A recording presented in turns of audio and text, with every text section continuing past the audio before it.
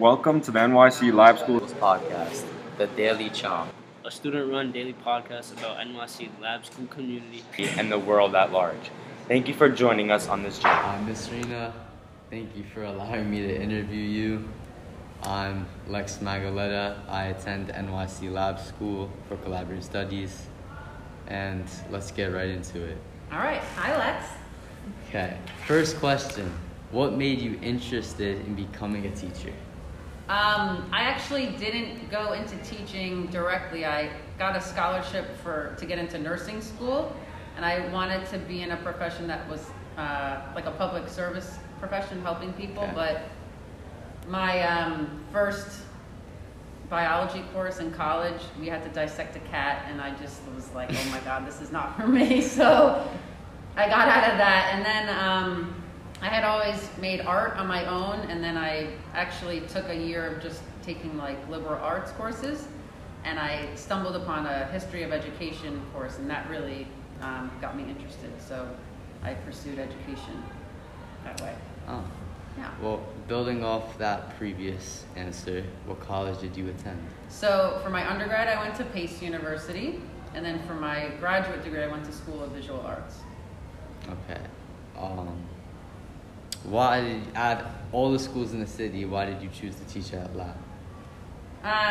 So I actually, again, I came here about 18 years ago, and I started working in the middle school, and I stumbled upon the position. Somebody was leaving for a paternity leave, like his wife had a child and he was going to stay home, and I went to interview for the role, and I got it. And then at the end of the year, I asked if there was a permanent position available, and the principals that were here like basically carved out the position for me, and I've been here ever since. Okay.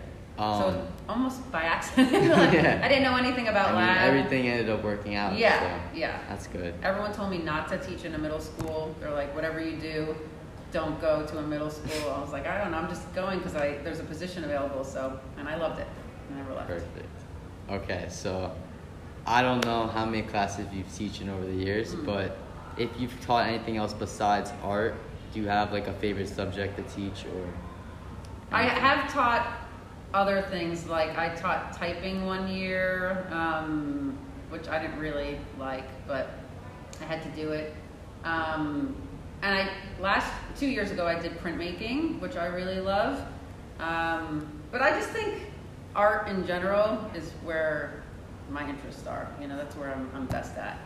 Yes. Great teacher, by the way. Ah, thanks. And the last question or two, what is your favorite and least favorite thing about being a teacher?